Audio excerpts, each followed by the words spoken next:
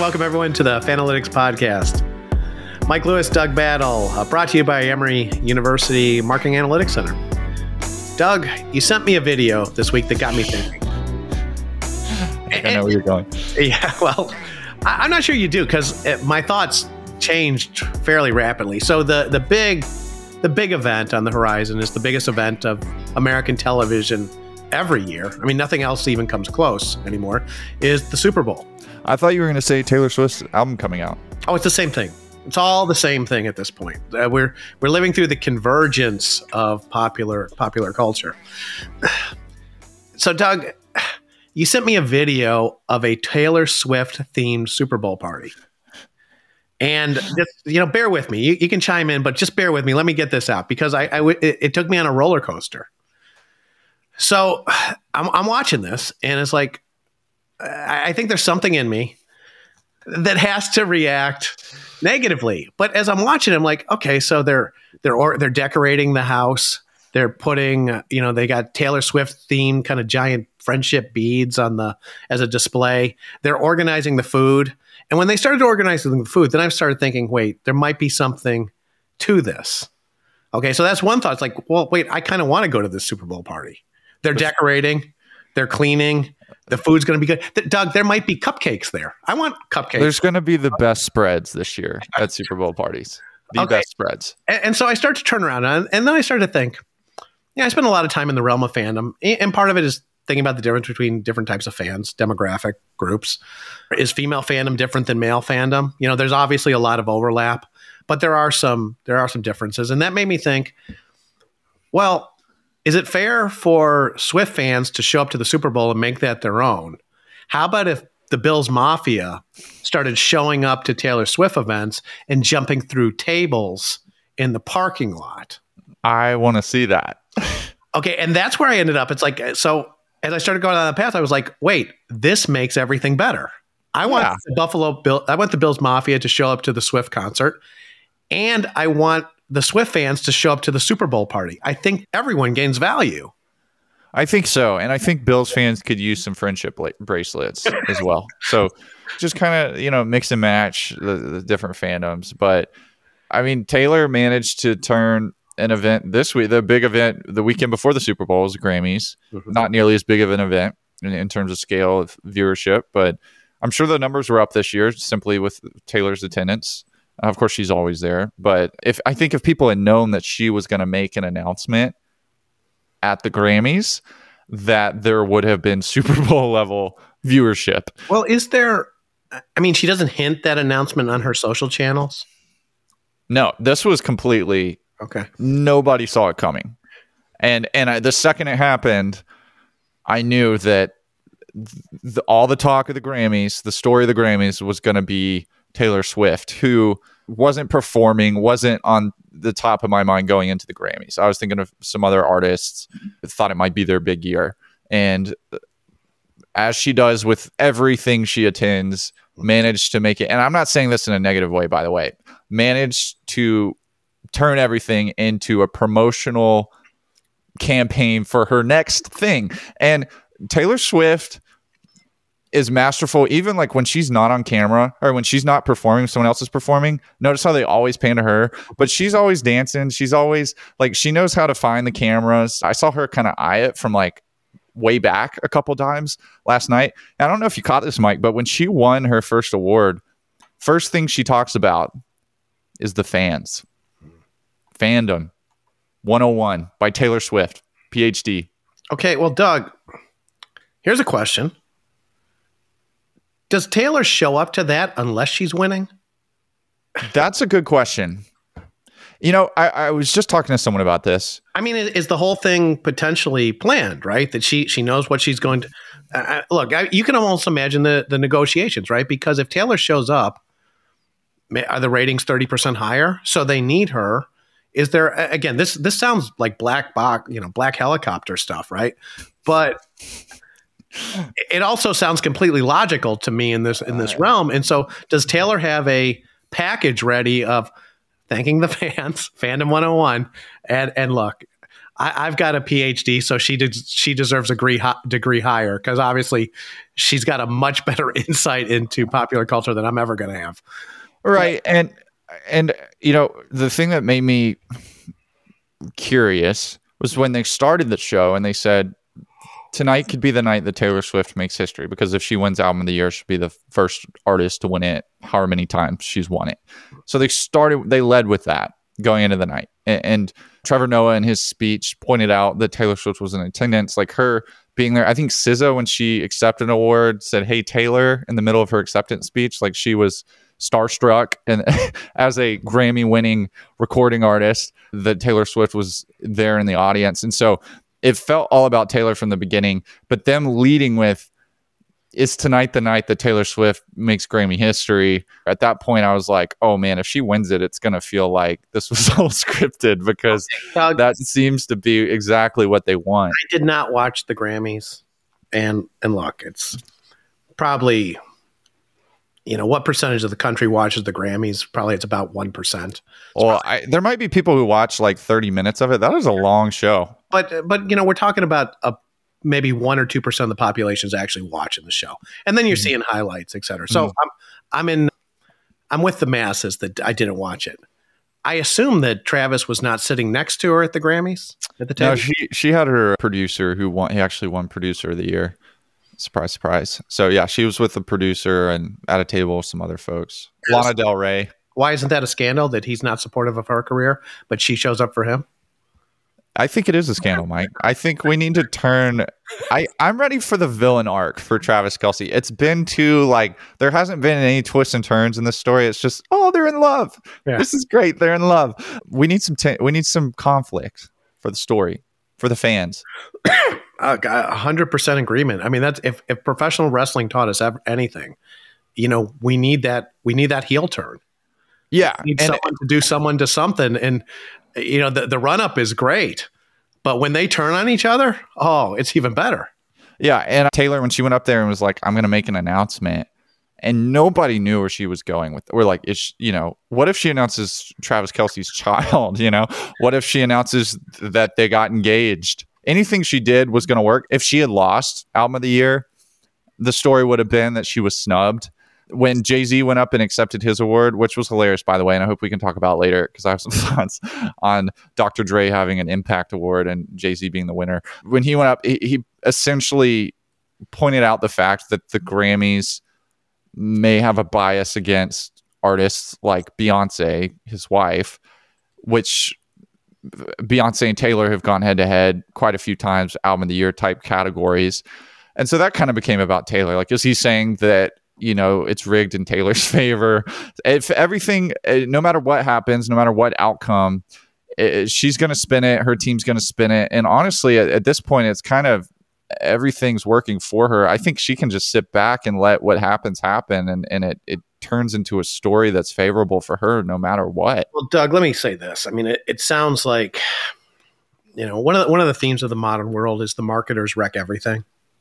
Right. I mean, and from what it sounds like that, and we'll start talking about the Super Bowl here in a second, that the Grammys are just like the Super Bowl and that they now come preloaded with a bunch of narratives. And everyone then sort of works through those narratives of there's Taylor Swift, sort of check. Oh, Taylor's got an announcement. Check. Okay, now we've got some social justice themes and this kind of background fighting. Check. And again, it's, I mean, saying the marketers ruin everything. It is kind of this notion of these narratives are marketing narratives, right? And so it makes everything. Look, we're going to go into the Super Bowl, right? What are the big narratives for the Super Bowl? Patrick Mahomes is the greatest quarterback of all time. Wait, no, he hasn't proved that yet. But Tom Brady. agree with you that he has the most talent of any quarterback. He has to prove it for a few more years. Brock Purdy, Mr. Irrelevant. It's like there's sort of a narrative there, but it's not totally fleshed out. But Doug, going into the Super Bowl, Travis and Taylor are probably narrative. That might be the biggest narrative going into the game, maybe bigger than Patrick Mahomes on this quest to be the greatest quarterback of all time. Yeah, I would agree with that. And I think that Taylor's certainly happy about that. I think the whole Kelsey family's benefited from this whole thing to this point. So I don't think they're mad about it. Travis Kelsey, he's on just about every other commercial when you're watching any football game or any broadcast for that matter, maybe even more so than Patrick Mahomes. And so, I don't think Patrick Mahomes probably cares that much. I'm sure his wife does. She seems to have an eye for the camera and desire to be in the center of everything, and so she's taken a back seat this year. But Kelsey, Taylor, she pushes everyone off the page, right? I mean, there's not a lot of coverage of the Chiefs. No, yeah, and it's like for whatever reason, her superstardom is as such that she can be in a room full of A-list celebrities and they all feel like C-list celebrities now. I mean, you watched her entourage go to that game in New York and she's with all these like Oscar-winning actors and it's like, oh yeah, that guy's one of Taylor Swift's friends. Because what was it? It was like, yeah, the green Deadpool's there. Yeah. Okay. Yeah, like not a big deal. And again, like Mahomes feels like not a big star with her in the building, which is weird. Last night, like I said, SZA accepting an award that Taylor Swift didn't win, but then time out. What is this person's name and how do you spell it? SZA, SZA. Okay, thank you. Yeah, all right, that's our weekly educational bit for Mike, just catching him up on. Okay, for everyone, for all the non-Gen Zs. Yeah, SZA. Okay, SZA. Yeah, so she's got that level of superstardom, which obviously you don't see very often. I don't know if we've seen it to this level before, like maybe Michael Jackson or something, Michael Jordan. Madonna. It's hard to. I mean, I think it's hard to compare. I think the thing that I'll give you sort of the more seasoned veterans perspective on this. I think Taylor seems bigger because there's so much more fragmentation. There's so much, everything has kind of gotten smaller. So Taylor as this, anything that now captures a lot of things used to capture the attention of half the country. Now It's just the Super Bowl and Taylor. So maybe she's the same level as Michael Jackson or Madonna at their peak. Right. But second place is so far behind her. Yeah. And to that point, I was thinking about this when I was watching that video. This girl's getting ready for their Super Bowl party a week in advance on TikTok and thinking, as much as it feels like, oh, she runs the world, everyone is following Taylor Swift's every move. It seems like it's one demographic where it's everyone and maybe not that much beyond that. So to your point, maybe not as much of a universal appeal. It's just relative to everything else nowadays. It feels like it. Okay. I'm not going to go down that path. Not today, Doug, because it's Super Bowl week. So it should be a happy week. It's kind of marketed. It's sports marketing Christmas. I will tell you this though. And this is related. Look, I think going into the Super Bowl, the narratives are always out there. It's always a set of something. Like I said, I think Taylor and Travis is the top narrative, followed by Patrick Mahomes. I think that's sad in a way. Probably not great for the NFL long term to have this circus around. But what I wanted to get to was there's betting odds on a lot of things. There's betting odds on, especially a lot of betting odds related to Travis Kelce, and there are some related to Taylor Swift. There's one line on whether or not Kelsey's going to propose to Taylor. So the inferred what are the odds there? The inferred odds, so it's plus 1060. So you've got to, bet. Well, so if you bet $100, you can win $1,060, right? Which ends up being an implied odds of that Travis is going to propose of 8.62%. It's pretty high on any given day to predict somebody is going to propose. I will say, like, part of Taylor's thing is that she has a way of like pushing through the noise with something that no one saw coming in an event that is very predictable. You talked about how last night's Grammys it's almost scripted. Like it feels like, oh, they're going to talk about this, they're going to talk about that. There's going to be a little social justice thing. There's going to be this and that, and then the night's going to end. They'll talk about the people who died this year. Blah blah blah. Like it feels very predictable. And then in the middle of that, you have something, and there was a moment where no one knew what was going to happen. And that's not the first time we've seen that. And I'm going back even to Kanye West taking the microphone from Taylor Swift when she was much younger. And again, probably worked out in her favor long term, even though it felt like she was a victim at the time. But there's always something unpredictable in these big moments that happens that makes her the headline, regardless of what else happens that night. She could have won 0 Grammys last night and still would have stolen the show. And so with the Super Bowl coming up, there is part of me that's curious, is like, I'll almost be surprised if like the game goes how I think it's going to go. Chiefs win, everything goes as predicted. Travis and Taylor hug and kiss after the game, and that's that. Like that would feel anticlimactic given her history and given her magic with unpredictable moments. Hold on. There's another, where is it here?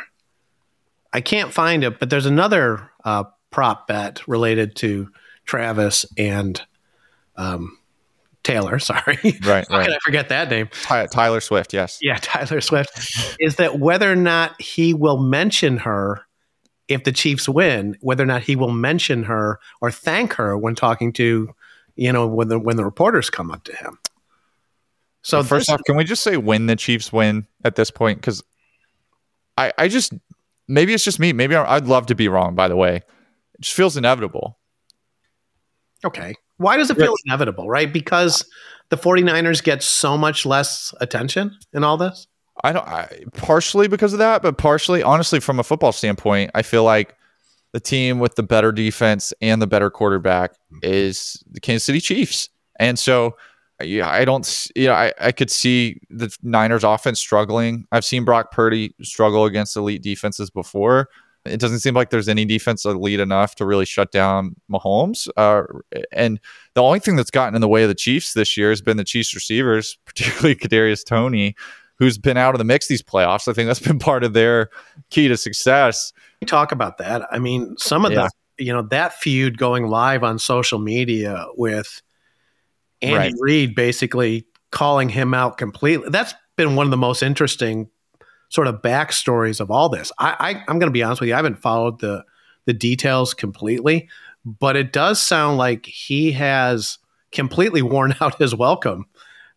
And for a head coach like Andy Reid to sort of come out and blast him, that's fairly unprecedented. Yeah, Tony's got a track record of that. As a Giants fan, I saw it in New York. I remember even in the combine, there was this one highlight and people were talking about like Kadarius Toney's going to go crazy in the NFL. Look at his route running. And in the video, he runs a great route and then drops a wide open pass at the end with no defender. And that's really been the story of his NFL career. A lot of potential and a lot of dropped opportunities. And then off the field, diva. He had injury issues in New York where he was sitting out games even though he apparently was healthy. The Giants trade him for practically nothing to the Chiefs after drafting him with a first-round pick. So they were heavily invested in him, called it a sunk cost, sent him to the Chiefs, and then he wins a Super Bowl next year, or last year, I guess. And as a Giants fan, you felt like, man, maybe we fumbled the bag. But seeing how it played out this year, it seems like, okay, the Giants knew what they were doing. Anytime a first-round pick gets traded for next to nothing while he's still in his first contract, a lot of red flags. Okay, back to the Super Bowl. So, like I said, Mahomes is the big sports story. And as we talk through this, I do think Taylor and Travis story is the headliner. Mahomes is sadly the supporting act. Then we get into Brock Purdy. Well, I mean, just taking a step back from that, I'm going to be very interested to see where the number comes out in terms of the viewership of the Super Bowl.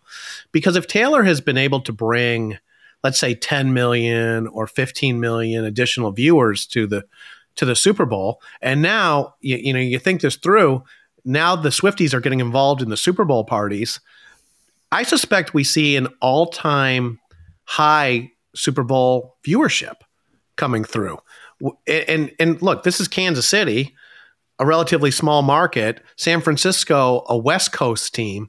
So this is not really geared for, this is not, Dallas, New York Jets, where it's really geared for an eye-popping number. So it does put the NFL in a little bit of a strange position, right? The ads are going for $6.5 to $7 million this time. And I have to think, and again, these numbers go up every year as, finding live audiences gets more and more difficult. But that Taylor showing up has got to tremendously support moving to being able to move up to $7 million per 30-second slot. So, I mean, I have to ask you, what is the storyline for San Francisco? Seems like a huge afterthought in all of this. Like I said, there's this Brock Purdy story, and you show Brock's parents; they're always there. You got, CMC, who couldn't afford a suite until somehow he could afford a suite. I mean, that's a little bit of a story, but I don't see anything in this. I don't see any really kind of eye-popping narratives. Look, where I come in on these things. I kind of want the most interesting outcome. So I want Kelsey to propose at halftime on the way to the locker room. And then I want the 49ers to win and Brock Purdy to get the MVP. Right. That would be fantastic. It reminds me when the Philadelphia Eagles made it to the Super Bowl without their starting quarterback, Carson Wentz, and Tom Brady. There was this level of inevitability of the Patriots. All the storylines were about the Patriots, Tom getting another ring. He's the greatest of all time, this and that. Meanwhile, the Eagles are just chipping away at practice and ended up playing the game of their lives, winning that Super Bowl. I know I mentioned earlier I'm a Giants fan. The Giants had a season where the Patriots were undefeated, and Eli Manning was the butt of a lot of jokes in the NFL at that point, hadn't really proven himself yet. And if the storylines were about, what's this mean for a team to go undefeated in the NFL, assuming they win this game, and they did not. And so it wouldn't be unprecedented to have an outcome that seems to buck against all the storylines we're hearing right now. And I think that football fans that are not fans of either of these teams, I think that's what they're pulling for. I think that the NFL community is largely fatigued from not just Taylor Swift, but the Chiefs, right? Much like with the Patriots, it's at one point. Right. And so there comes a point where you want to see the other team, and then this other stuff on top of it that distracts from football, where it almost becomes like football fans against not football fans and Chiefs fans. And so I think a lot of people are rooting for the Niners. I think they have an underdog story. I think obviously Brock Purdy has been kind of an underdog story player that a lot of people have doubted for a long time, still do. And I think that as much as people want to talk about the 49ers like they're these, kind of like a knockoff version of the Chiefs, they probably have the most talented roster in the NFL, top to bottom, a better roster than the Chiefs do. It's just purely the star power at quarterback that changes the perception, as well as the fact that the 49ers in my lifetime, so we're talking, post Steve Young, all that, post Jerry Rice, and of course, post like Joe Montana, they've been the bridesmaid so many times that whether it's NFC championship games or Super Bowls, that it starts to feel, I'm not saying they're the Washington Generals where they always lose, but they feel like the Washington Generals in that from a storytelling perspective of like, okay, the Globetrotters, aka the Chiefs, are these good guys who the country is going to kind of talk about. And then there's this other team for them to play against because they've got to have someone to play against. That's almost like when you talk about storylines for the 49ers, that's almost the extent of it.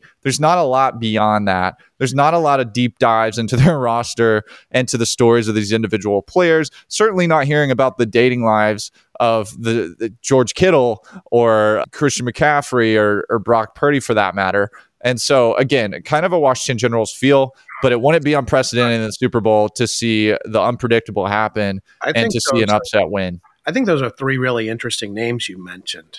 Yeah. Because one of the reasons why I think there is almost this backlash, right? And look, and the Taylor and Travis thing is an enormous part of this backlash, right? It's like everyone loves the glamour, except everyone also hates the glamour, right?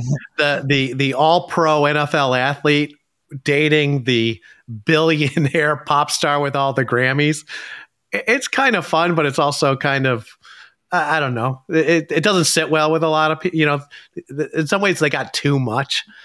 But when you mentioned Christian McCaffrey, Brock Purdy, and George Kittle, the thing that popped into my head was I can't turn on the TV for 20 minutes without seeing Mahomes, Andy Reid, Travis Kelce on like 3 or 4 ads. They're almost to the point of like the 1877 Cars for Kids, right? It's like they're relentlessly on the TV. Why is there no ads? Why are there no ads working with those 3 guys from the 49ers? Yeah, and you'll seem like they're perfect stories for that. I think McCaffrey's in one or two, but I mean, you certainly don't see like Chase Young, George Kittle. Like, again, there's been times in the last couple of years where I felt like I don't really think that Kelce is the best tight end in the league right now. But the other players of that caliber, for whatever reason, or I think we know the reason, haven't had the star power. A couple of reasons, really, the Super Bowls and Taylor Swift. And so, yeah, I mean, man, that brings us to another subject, which is Super Bowl commercials. I think that every commercial is already on the internet. I try not to watch them. I try to avoid them. I feel like there's teasers now. The new thing is like during the Grammys, they show teasers for the Super Bowl commercials. Look, I teach a class in sports marketing at Emory. And so as little as I want to watch advertising, I feel the need this week to do a little bit of prep work. So I get to go through the unique, again, this theme. Maybe the theme for this week is marketers ruin everything. So I go onto YouTube to look for the Super Bowl ads, right? And then YouTube makes me watch a Liberty Mutual ad, right? Before watching the ad, yeah. Then I can watch a Hellman's ad that's going to air at the Super Bowl, right?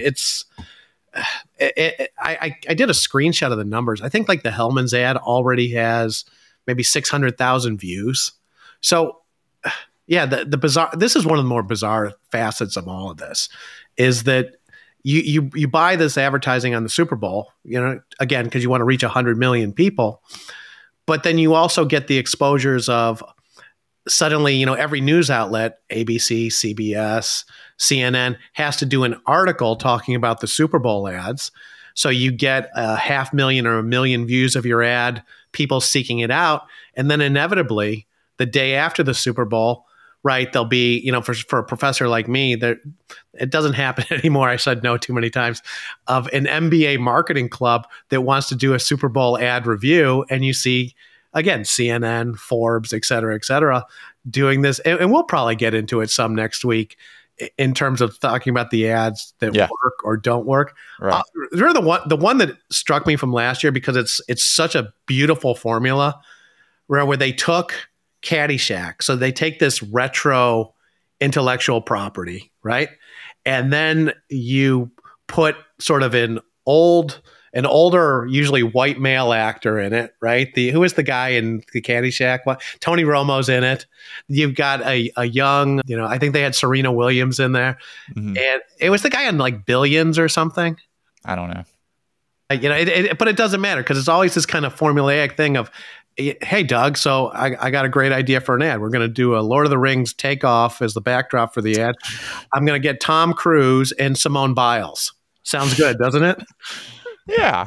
But, we should get Travis Kelce in there too. Yeah. No, I'm going with you. Look, Doug, you know that if I'm hiring a Kelce, I'm going with the other one. Oh, yeah. Me too. I think he's a man of the people.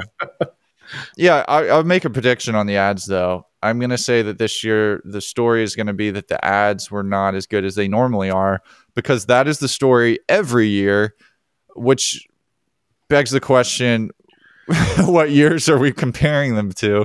I think we're comparing them to when Budweiser had guys going, "What's up?" Right? I think we're all comparing it to. But, I mean, even in those years, like the best years, there's like 1 or 2 memorable ads. But I think largely there's a lot of hype. Everyone will kind of shush each other when the ads when it cuts to commercial, and it's usually there might be one that gets an authentic laugh and a little bit of forced laughter from the audience. Yeah. In previous years, there just hasn't been. I can't remember a year where people walked away and said, "Wow, the ads were great this year." Every year, it's like, it just wasn't as good as I thought it'd be. It wasn't as good as it normally is. I mean, if you just said, what do you what really sticks with you long term, right? Because again, you do the Caddyshack thing with Tony Romo and Serena Williams. You get a little. There's so many of those, though. You get someone paying attention for a second of kind of like, well, look who's there, but it's the rare one of, hey, this little kid is starting the car using the Force, right? It's these very few the Volkswagen ad that I think stick with people for a long time that really kind of resonate. And it's look, an interesting aside on all this is it's the little kid in the Darth Vader mask stopping the car that resonates with people, or the Budweiser guys saying something stupid like "What's up," rather than "Hey, I got Will Ferrell and Madonna for this ad, and they're going to be they're going to be reenacting an episode from The Love Boat," right? Yeah, yeah. I think that like getting the most star-studded cast, I feel like it's kind of overdone sometimes. Yeah. Where they probably spend as much money as they possibly can, as if that's going to yield more results. And like you said, all it takes is a kid using the Force in a Darth Vader mask, or maybe even GoDaddy.com where they tease the NASCAR driver Danica Patrick, and nobody really knows what the product is, but they remember the ad. Doritos had some good ones, a lot of them involving, like I remember, "Don't touch my mama, don't touch my Doritos," another kid-oriented one. I think last year there was a theme of dogs. Like, I think that dogs are universally loved in America, and so every other advertising agency was like, this is a foolproof plan. You're going to have a golden retriever. We're going to show the world through their eyes, or how they grow up alongside some kid or something, and then at the end we'll tie it to the brand in some way. Well, then, Doug, maybe the thing to really look for, and I did not seek out these ads. It'll be interesting to see what Bud Light does. Right? I'll say this: they've done a 180. They've got to go full. They got to go full circle. And look, they've already done it with Peyton Manning and with the UFC, but they got to go full out patriotic, wholesome. They will. I think they will. Of course. I think that they'll continue to reverse what they did, I don't know, a year or two ago. So reverse course. And what's always been curious to me about that is, are they offending a different demographic, whatever demographic they were trying to appeal to there? Have they lost that customer base, or did they keep those people and now are they getting the typical football fans back? You know what? I mean, and again, that's what's fascinating about it. It's like, do those football fans, you wade into the deep end of politics and these kind of social issues. How many years do the football fans hold a grudge, right? I mean, because like I see that Peyton Manning ad. Yeah. And look, love Peyton Manning. We'll talk about the Mannings in a second. Yeah. Love Peyton Manning. But when I see that ad, all I can think is, oh, Bud Light's trying to make amends. I think everyone thinks that right now, but I think that over time they're just going to have enough of that it becomes their brand again, and you forget. It'll feel like new Coke, where it's like, oh yeah, remember that time they tried something different? I do remember new Coke. I don't think. Yeah, but I mean, I feel like the story will be like that. Remember when Bud Light like tried to be woke, or whatever people say about them? That was weird. That was different, but good thing they're still Bud Light. Good thing Coke is Coke again. Yeah. Okay. So the Mannings. Yes. Which, by the way, Mike, I've been told several times that my mannerisms resemble Eli in some way, which I take as a compliment. Well, Doug, I don't even know. I mean, look, I love the Mannings.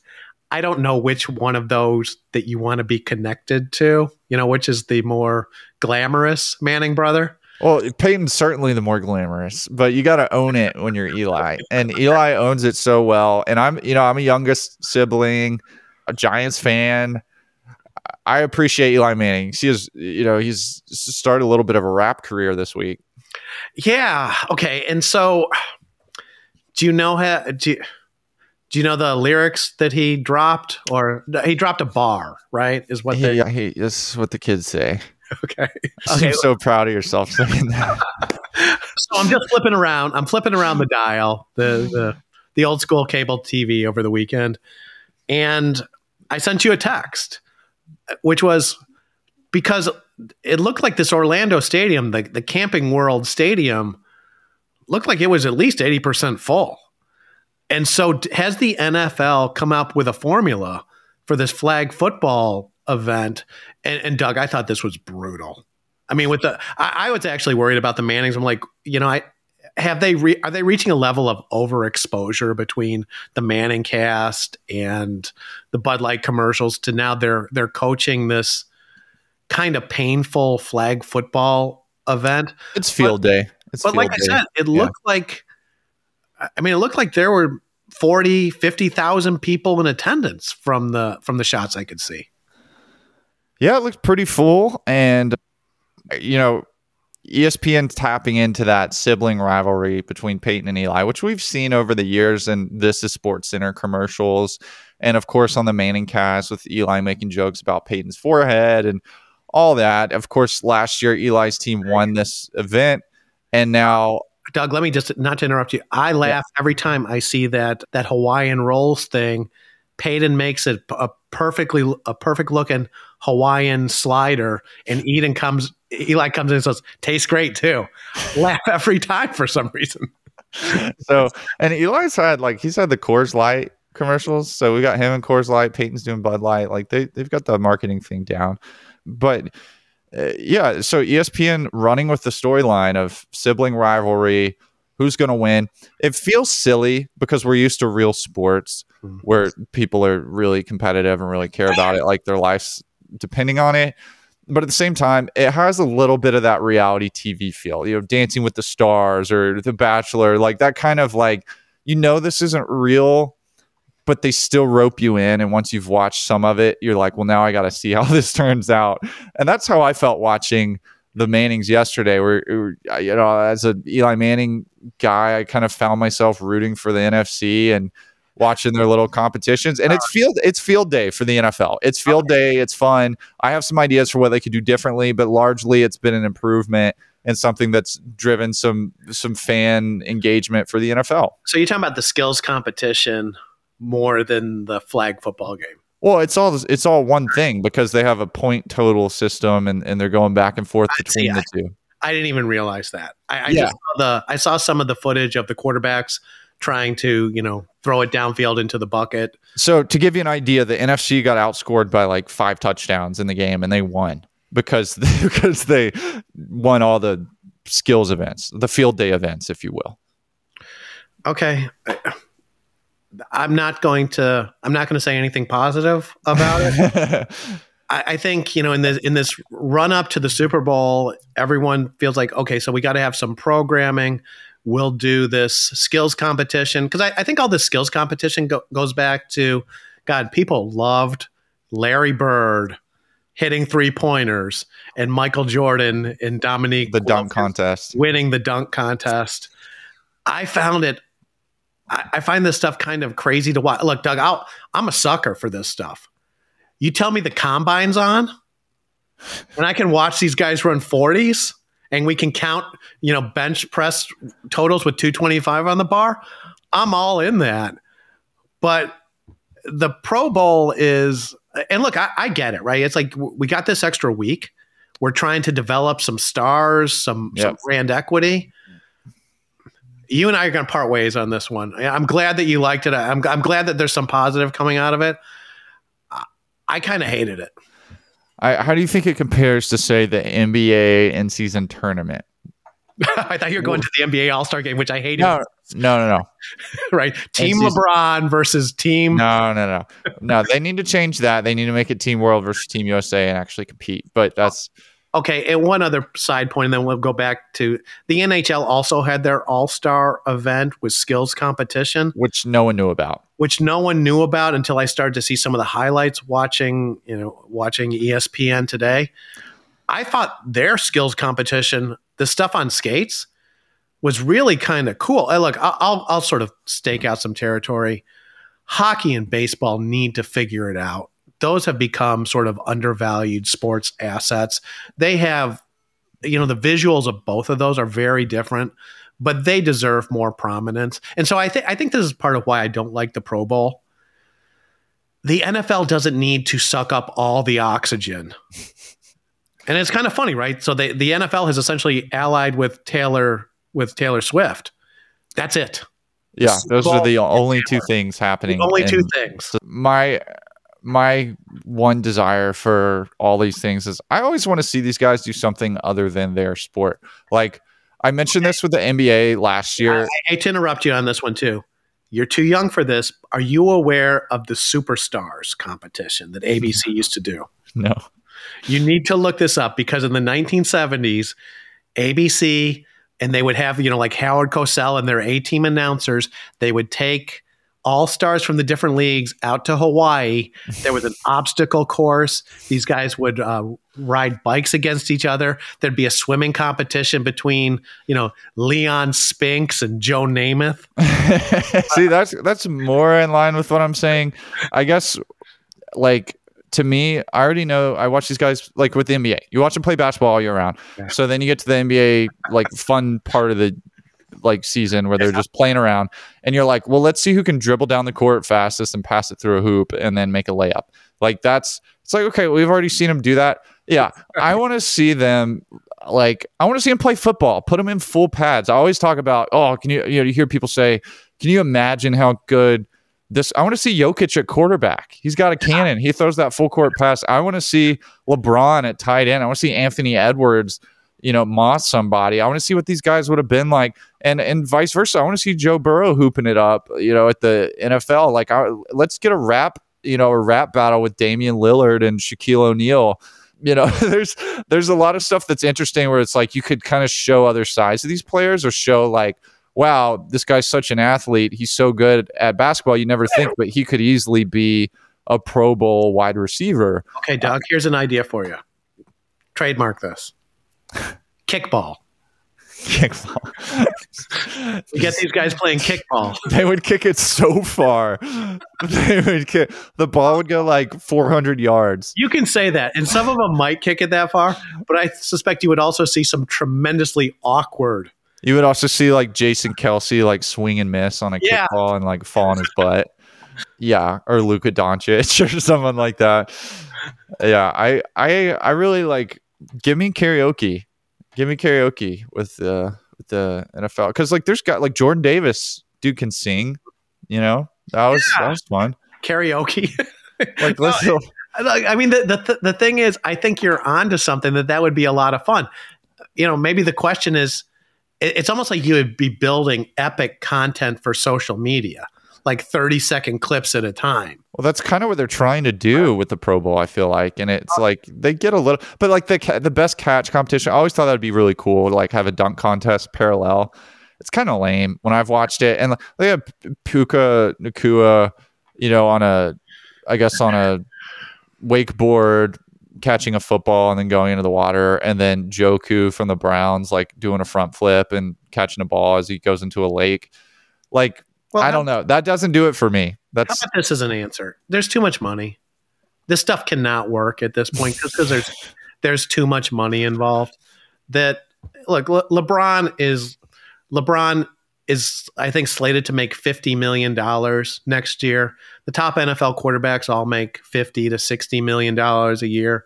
Ohtani makes $700 million over 10 years. Right. Suddenly, you're not going to get on an airplane. One of the things that they used to do, ABC Sports, the Superstars were an individual competition. They also had a team competition. So they would take the Major League Baseball World Series champions and the NFL Super Bowl champions and have a team competition. There we go. And again, maybe I'm making this up. This is like a fever dream. Like you had a dream about this. But I remember like the Major League Baseball World Series champions in a tug of war against the NFL champions, right? I think it's kind of interesting. It's incredibly interesting. Well, people always talk about like who's the superior athlete, like the NFL player, the NBA player, the MLB player, and kind of have their hierarchies. And so it's like it would be cool to kind of see them compete against each other in something other than those sports where the skills are specific skills are kind of out the window. Like let's just see how they do. I want to see them snowboard. I want to see I want to see I want to see him play kickball. I want to see like wiffle ball would have been fun for Yeah, NFL. stuff that will really embarrass people. Right? Yeah, stuff that they might be really good at or somebody might be really bad at. You ever see the Olympics? You know how they do the archery where they take it all the way back and then they hold it straight out. Right. Yeah, we want to see the Mannings. Just give us the Olympics. Archery? Just do the Olympics. The NFL Olympics. Yeah. I want to see them do curling. Can you imagine? Yeah. You imagine like you got Kelsey and Derek Brown on one side, and the other team's got, I'm trying to think, what is this? AFC, Josh Allen and Stephon Diggs in a heated game. 100%. Like I said, I have no idea what they're doing, but they're trying very hard. I think it's the same. I want to see those guys on skates. I want to see them speed skating, right? I want to see them figure skate. I want to see them ice dance. Yeah. And again, I think it all comes back to suddenly when these guys are making 20, 30, 40 million dollars a year, you don't get to see that anymore. No, and with the NBA, you don't even get to see the top stars do the dunk contest. So, because they might get hurt, I guess. Yeah, load management, right? I mean, you don't even get B-list all-stars. It's like guys that are hardly on rosters. I know, right? I mean, who was that kid a couple of years ago? Mac McClung is who you're thinking of. Who was it? Mac McClung. Yeah, Mac McClung, right? He's the best thing that happened to that competition in a decade, I think, right? And he wasn't on a roster before or after that. So they basically took this guy off the streets pretty much. And then he was the NBA's best dunker, and he wasn't even a real NBA player. And again, I think we got to go all the way back and say, well, where did these things come from, right? These all-star events. The Major League Baseball all-star event was something where suddenly you got to see these guys that didn't play against each other, and they were all center stage, right? So it was something truly special. And that game had weight, right? Yeah. And now these things are just the fans voted. Right. And now these things have all evolved to, I don't even know how would you even characterize what these things are? They're novelties. They're novelty. It's like watching the Paul brothers box. Okay. You know, it's like a not serious sporting event that we all watch just because it's happening. And they persist because it's like people have this idea that there's hope. That it's like it's something with some equity. And so we got to figure out a way to use this and actually produce something, to produce viral moments, perhaps. Here's a question. Why do we have these for pro leagues and not for college leagues? I imagine that might change with NIL because there's opportunity to build. I don't think I sent you this video. Doug and I send each other videos and clips we see on. That's how we communicate. Yeah, I'm sure you saw it, but yeah, we don't talk. We just text. That Travis Hunter. Did you see the ring Travis Hunter purchased for the fiance? I'm pulling this up. Travis Hunter's got a fiance. Yeah, diamond after diamond. I mean, as far as I could tell, the band is basically built out of diamonds. And so, I mean, when you're talking about an all-star event at the college level, it just made me think of we have no idea how much money there is in college sports, but it seems astonishing how much money there is in college sports. All right, so I'm trying to see how much this ring is worth. They're saying it was at least $10,000, which, granted, that's like every wedding ring. Yeah, it seemed too gaudy to me. I've never seen anything like that with like the diamonds built along the band. I hope the answer comes out. I mean, without looking into it, I had just assumed that it was something going to be like 100,000 or 200,000. Like he spent every NIL dollar he's made on an engagement ring, or he's made $15 million in NIL money, and he's isn't Travis Hunter like 19 years old? I don't know. This is just kind of crazy. Yeah. Well, he's 2 years out, right? Or is it 3? 2? Yeah, I guess this will be his third season because he had that 1 year in the other school, not Colorado. Forget Jackson State. I think so. Yeah. Well, I don't know. Doug, you got anything else for this? I just want to say cultural moment this week at the Grammys. I thought you would find this funny, Mike, since you didn't get to watch. And by didn't get to, I mean didn't want to. Didn't have to. Weren't forced to watch. Yeah. No one held a gun to your head and made you watch it. The Dr. Dre Global Impact Award was the best part of the Grammys to me, because you've got an award named after a founding member of NWA who has a multiple arrest history, including some violence with women, as well as a DUI and a high-speed chase involving a Ferrari. They've got an award named after this guy for global impact. Don't know how that happened. So it goes to Jay-Z, of course, the former crack dealer who's made a big impact. And he goes up, and to accept this speech, he decides it's a good opportunity to call out the Grammy voters. And so he points out that the Grammy voters have people on the ballot who don't even belong in their category, as he accepts the Global Impact Award.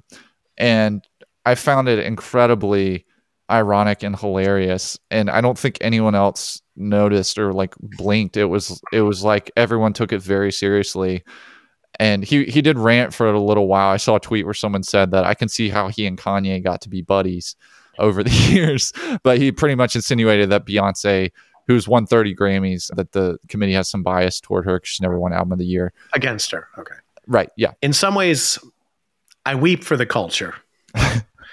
Because, like, as you're telling me that story, I feel like the culture is forcing me to...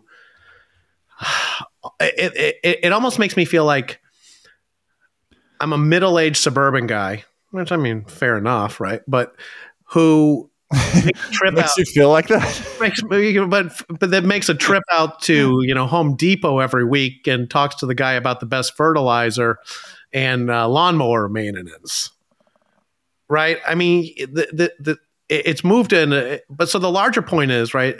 Out of touch, right? The Grammys seem to me that they've made 95% of the population, or at least 95% of the population above the age of 30, out of touch, right? And Taylor Swift kind of brings them back, but you take Taylor Swift out of the mix from everything you've described, they are not doing a program for mainstream America. And so if they end up having a viewership of 8 million people in years where Taylor Swift isn't winning everything, it's kind of well deserved.